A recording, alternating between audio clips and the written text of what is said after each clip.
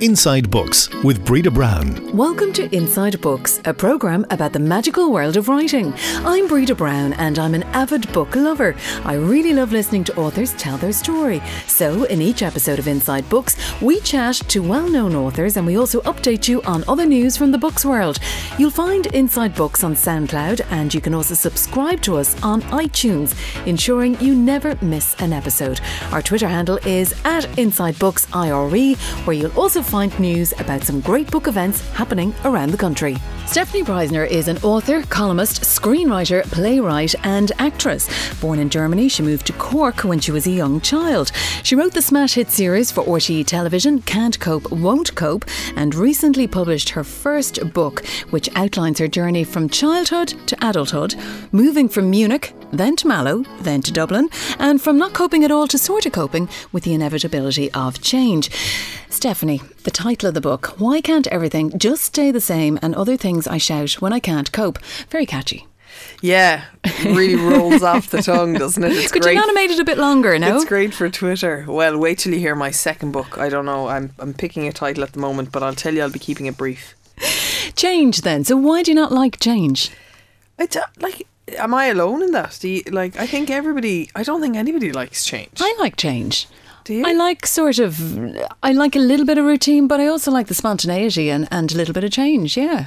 So when you have to like I've just been handed notice to move out of my house now and find a new place to live, and that's filling me with... Well, that's slightly different as in, because that's a bit more traumatic in terms of trying to find somewhere to live in the current climate at the moment. But, so yes, I agree with you on that one. I guess I really love...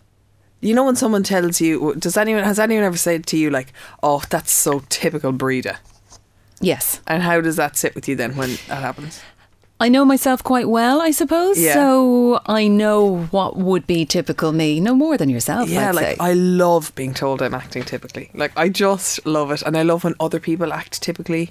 And I just love, I love when I meet a friend of mine and they're wearing the perfume I knew they would be wearing. I love... And what happens if they're wearing a different perfume? It's why are you wearing a different perfume? Because they wanted to try something else. Yeah, for sure. And obviously I'm not going to control the smells of other people, but I would kind of consider what was wrong with the old way? Why do we need to, if it's not broke, don't fix it, you know? Is it a control thing?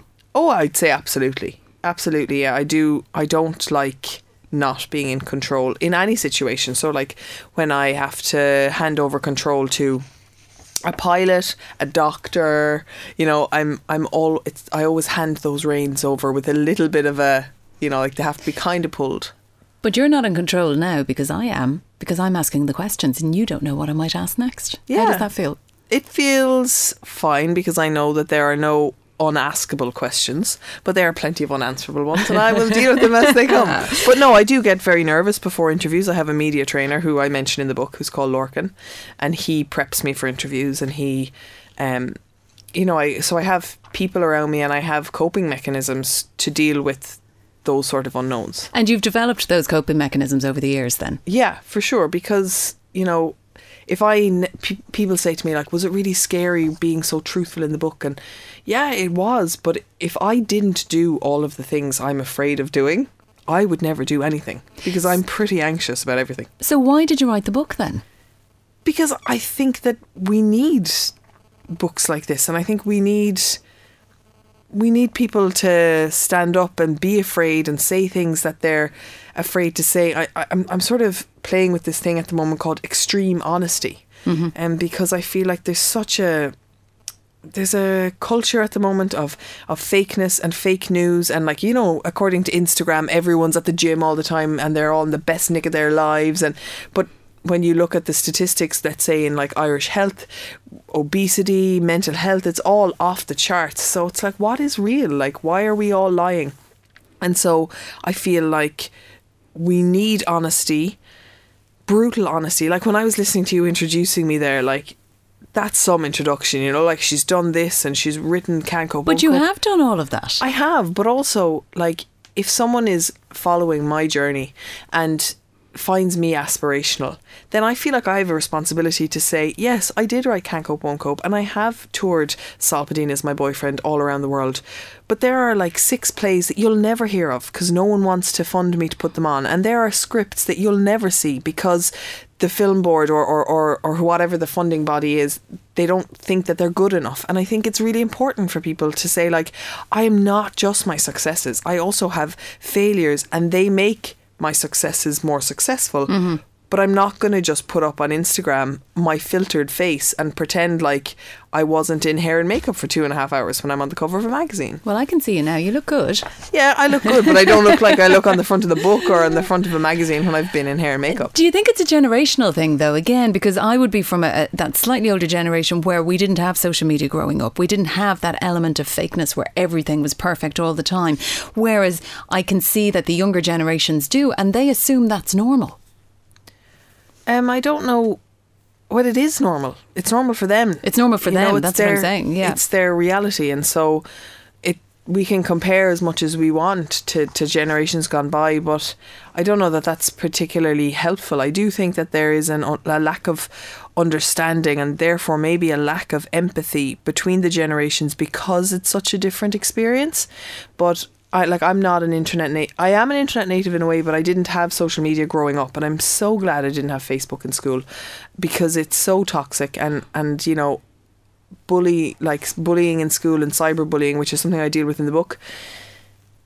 I can't imagine what it must be like to not be able to leave school at 3:00 and go home and for it still to be there in your pocket. Do you know what I mean? So I feel like it is a different world now, but just to say that it's less good and like it was better in the old days is sort of not really helping the problem, because we need to just face that this is what's happening and find a way to deal with it. Not worse or better, different. Different, for sure. Probably. And to talk about the book then, you know, it is very personal. It is your life story as such. And you would have said previously that you sort of, you know, would be quite anxious about things or how people might perceive you or think about you, as we've just chatted about. So did it not scare you then, putting all of that down on paper? It didn't scare me putting it on paper. It's a very intimate process, like you and your laptop, and that's it, you know.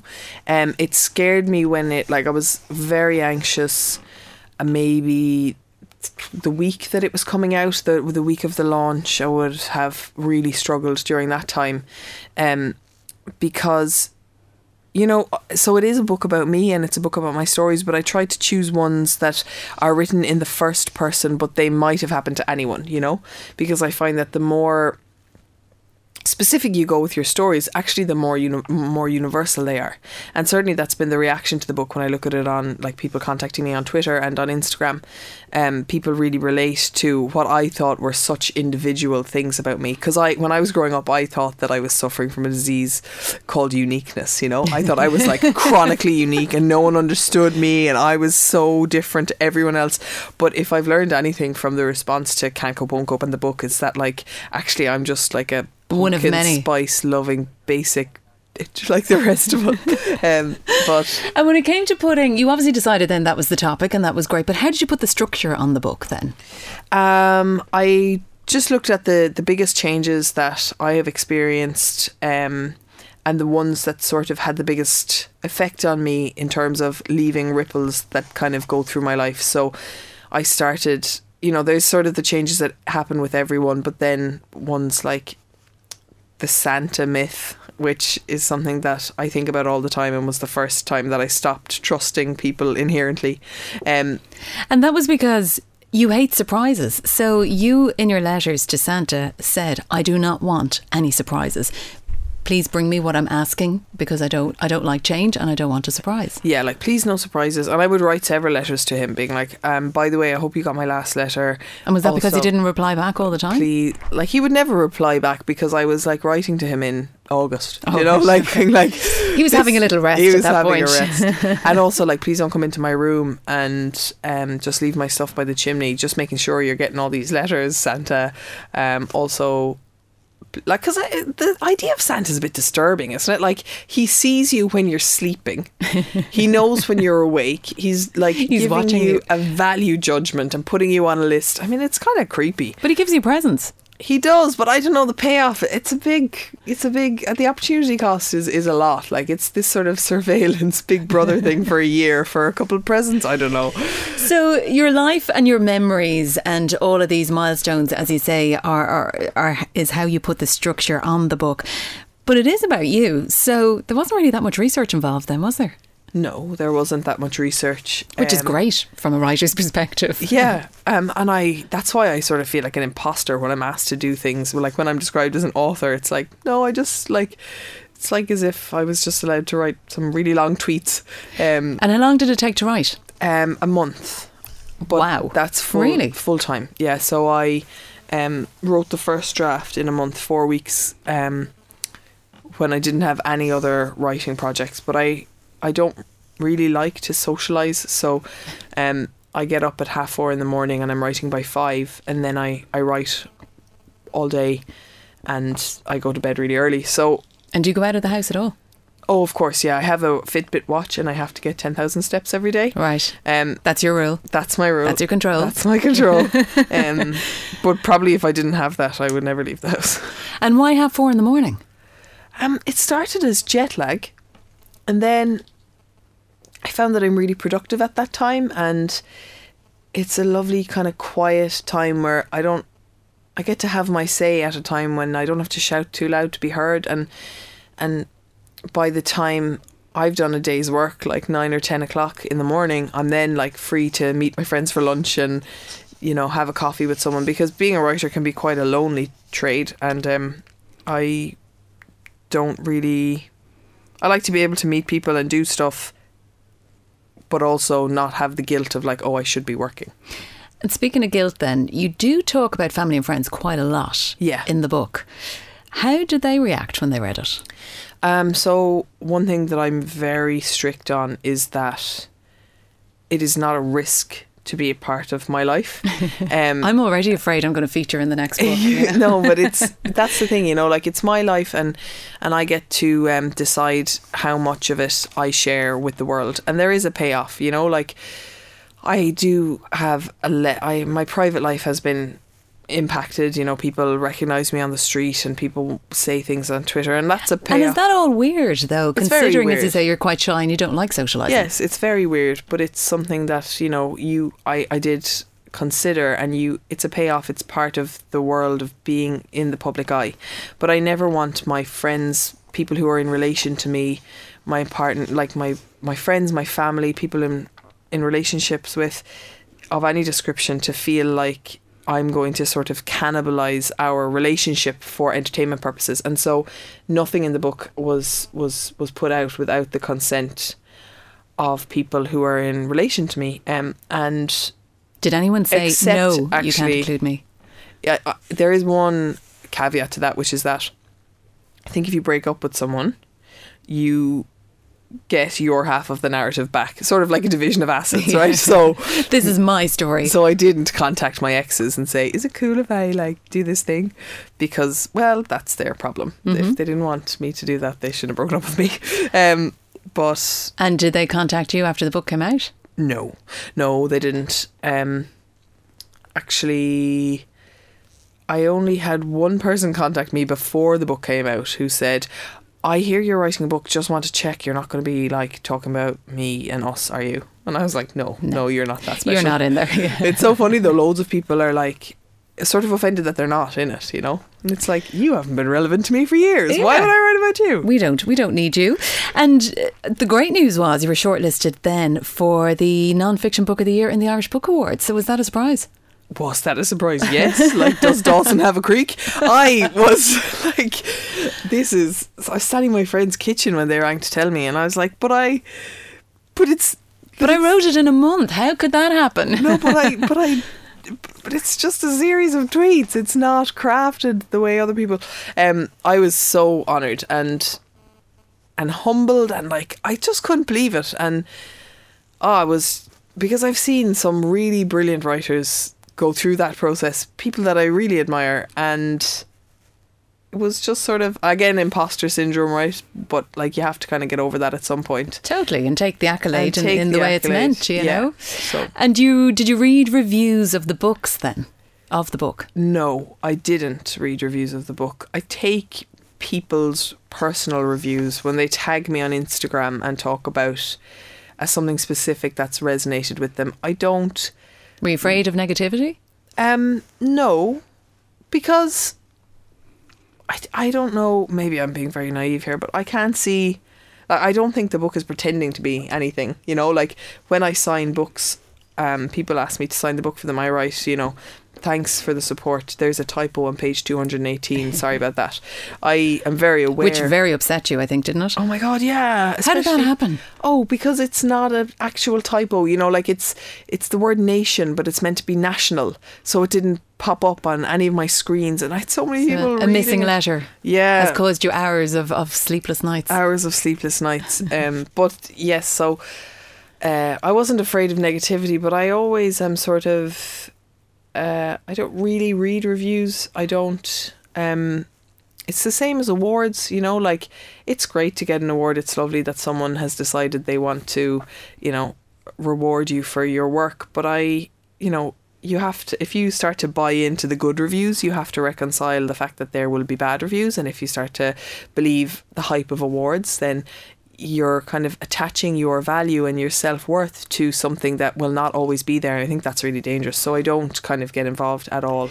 And you're writing a second one at the moment? I'm writing a second one at the moment. And how far in are you? Very early stages, because I also have I have 2 deadlines for a film and TV pilot at the moment. So it's kind of first come, first serve. So I have to get them finished, and then I'll take a month again. And is the second one similar in terms of tone or the type of content? No, it's not. It's more about... I actually don't know how much I'm allowed to say about it. But it's less personal, let's say, but more anecdotal. Okay. So using not just examples from my life, but also like from popular fiction and media and episodes of Friends, you know. And maybe episodes of Can't Cope, Won't Cope. Maybe, yeah. Now that it's on Netflix, it could be like a nice marker for people to see. I mean, what's really interesting about your writing life is you write books, but you write screenplays, you've written for stage, and Can't Cope, Won't Cope was, you know, it was such a runaway success, I suppose. Is it different? Do you have different ways of approaching those different writing projects? Yeah, I do. Like writing the book is such a luxury. Like it's because... Is it easier? Yeah, I think so. Why? Because writing for a screen, you have to be so sparse and it has to be so lean, and like it's broken down into eighths of a page, and you know, like you could like you'll get a note from a producer saying we need to cut 3/8 of a page here, and that'll take hours because it's like honing down words. And you know, little inside factoid, an extra gets paid a fee for speaking. If they speak over 7 words, they have to get paid more. Right. So producers or people who are the financiers, they want to keep that low. No way. So you get people coming back being like, this person's speaking 9 words, make it 7. Oh, and you're like, wow, I didn't know God. that. Yeah, you know, but you have a publisher being like, you have 70,000 words, off you go, you know. So it's like, do you want to add another 10 if you feel like it? It's like right. Party Central. So it's a completely different skill set. And which is your favourite then? I think I would get bored. You know, I love that I can do both. The indulgent part of me would probably become some sort of sloth if I was just to be writing books. And I think each of them allows me to be a better version of the other writer, you know. And Can't Cope, Won't Cope then, the first series, as I said, was pretty much a smash hit. Where did the idea for that come from? Again, was it from your own personal life? Yeah, I guess so. Like I moved from Cork to Dublin, and so did the girls. And I think that I had seen a lot of television. Like we have a lot of scripts, we have a lot of examples of romantic relationships, a lot of templates for how to deal with like a dysfunctional romantic relationship. How it's supposed to be done. Yeah. Yeah. But we don't have scripts or templates so much for friendships. And I know that I have kind of suffered more at the hands of my female friends than I have from any man. And so I wanted to explore like what a difficult female friendship looks like, and also see people on screen who are girls who are difficult, who make bad choices, so that we are not like measuring ourselves against a myriad of perfect women and coming up short all the time. So that was sort of where the idea came from. I know people are always like, are you Aisling or are you Danielle? And I am like, I know 10 Aislings and I know 10 Danielles, and I relate to different parts of both of them for sure. I have that sort of sharp, sarcastic self-destruction that Aisling has, but I also have that sort of people-pleasing, anxiety, kind of crippling uncertainty about the world that Danielle has. And you know, you can't write what you don't know, and so. And I thought it was interesting though, because Aisling is pure mad, essentially, as a character, and there are no rules there. But actually, as it goes on and we see her relationship develop with Danielle, she doesn't like change either, because she doesn't want her relationship with Danielle to change, and that's sort of nearly the crux of the whole thing. It's working for her. Like, why? And she doesn't understand. She can't relate to the impulse of Danielle of wanting to go to Vancouver and wanting something more than she has. Aisling's like, this is grand, you know, like, yeah, it's... If it ain't broke, don't fix it. It's not perfect, but it's not broke, so why are you trying to fix it? So the second series is in production at the moment, is it? It's in post-production, so it's filmed, it's in the can, as they say. Were you happy with it? I haven't seen a single thing, but tonight I will be Ooh, seeing some... all round to your house to have a little look at this. Yeah, so I've got 3 episodes to watch tonight, and then by tomorrow evening I have to give my notes, so it's all really quick. And were you on set when it was being filmed? No. Really? Why? Was it a case of you didn't want to, or? A couple of reasons. I had other writing commitments, also had a little medical thing that I had to deal with, and I'm a distraction, and unless I don't really like, I have a high value on my time, and so if I don't need to be there, it seems like a waste of my time. And do you feel under pressure then? I know you're going to be watching it this evening, but season 1 was received so well. Do you feel concerned? I do feel concerned, because I feel like season 1 was good. Yeah, it was great. I don't think it was great. I think it was good. I think it was very good for my first. I thoroughly enjoyed it. Yes, but I do think that there was hunger is the best sauce, and I think that we were starved of that sort of thing, you know, like we had never seen Irish girls on screen like that. We'd never seen Dublin represented in a way that wasn't either like love, hate, or, you know, some sort of parody. And I hope that all of the talk, like Canco Bunco broadcast in 2016, that's only 2 years ago, you know, and I hope that we haven't sort of built up the memory of it and are going to be like, oh, maybe it wasn't as good as we remember. So I have certainly become a better screenwriter in the meantime, and so I think the scripts certainly of season 2 are better, frankly, and I think that the world that I've created is 2018, not 20. Like, it has developed. You know, there's different issues facing Ireland now than there was when I wrote season 1, and those will be reflected in the script. So I'm really excited to see what a new director, what way she's brought it in, how it looks, how it feels. Does it, because the amazing thing is that I created this on my own. It came out of my head. It in your head and onto the paper. In my head. Yeah. And so it's kind of funny to sit and watch something that you gave birth to come alive in front of you. And you know, it's hard because you only ever see the kind of what's the word? You know, when you compromise, you only see the compromises, you know, so you're like, oh well, in my head it was like a massive house that she lived in, but then going back to what you were saying earlier on, you know, you're talking about imposter syndrome, but you have done all of this and you have achieved all of this, you know, so again, in terms of as you say, taking the positives with the negatives, and a lot of us do tend to be sort of quite critical of our own work, but it's fantastic to see it come to fruition, though. It is fantastic. And one thing that I'm really proud of is that there are over 70 people working on Canco Bunco. 70, like, that's employment. That's amazing. That's amazing for something that just came out of my head, and like 70 people have jobs over it. Like, sure, I'm basically Apple. Exactly. And you're doing a screenplay as well for Parallel Films? Yeah, Parallel Films and the Irish Film Board. And what's that about? It's an adaptation of an old book.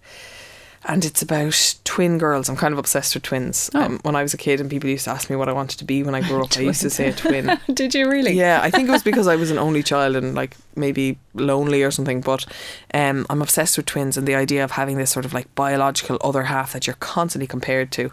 And if it was identical, imagine somebody you looked like. Yeah, these aren't identical. Now this is one who's like this sort of prim and proper, like high achiever, and then this sort of clumsy, overweight girl who's always comparing herself, but she's super funny and super witty and sarcastic, and each of them think that the other one is the better one, and about this summer that they spend in the Gaeltacht and how they sort of individuate and fracture and then come back together.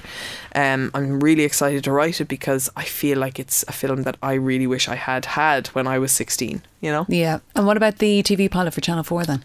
TV pilot for Channel 4 is in with Channel 4 at the moment, and yeah, I think I have to wait another 2 weeks to hear if they're going to go on the whole season for that. Fingers crossed. Yeah, I hope so. And then just going back to the books, obviously you've got the second one in the pipeline, but would you do fiction at any point?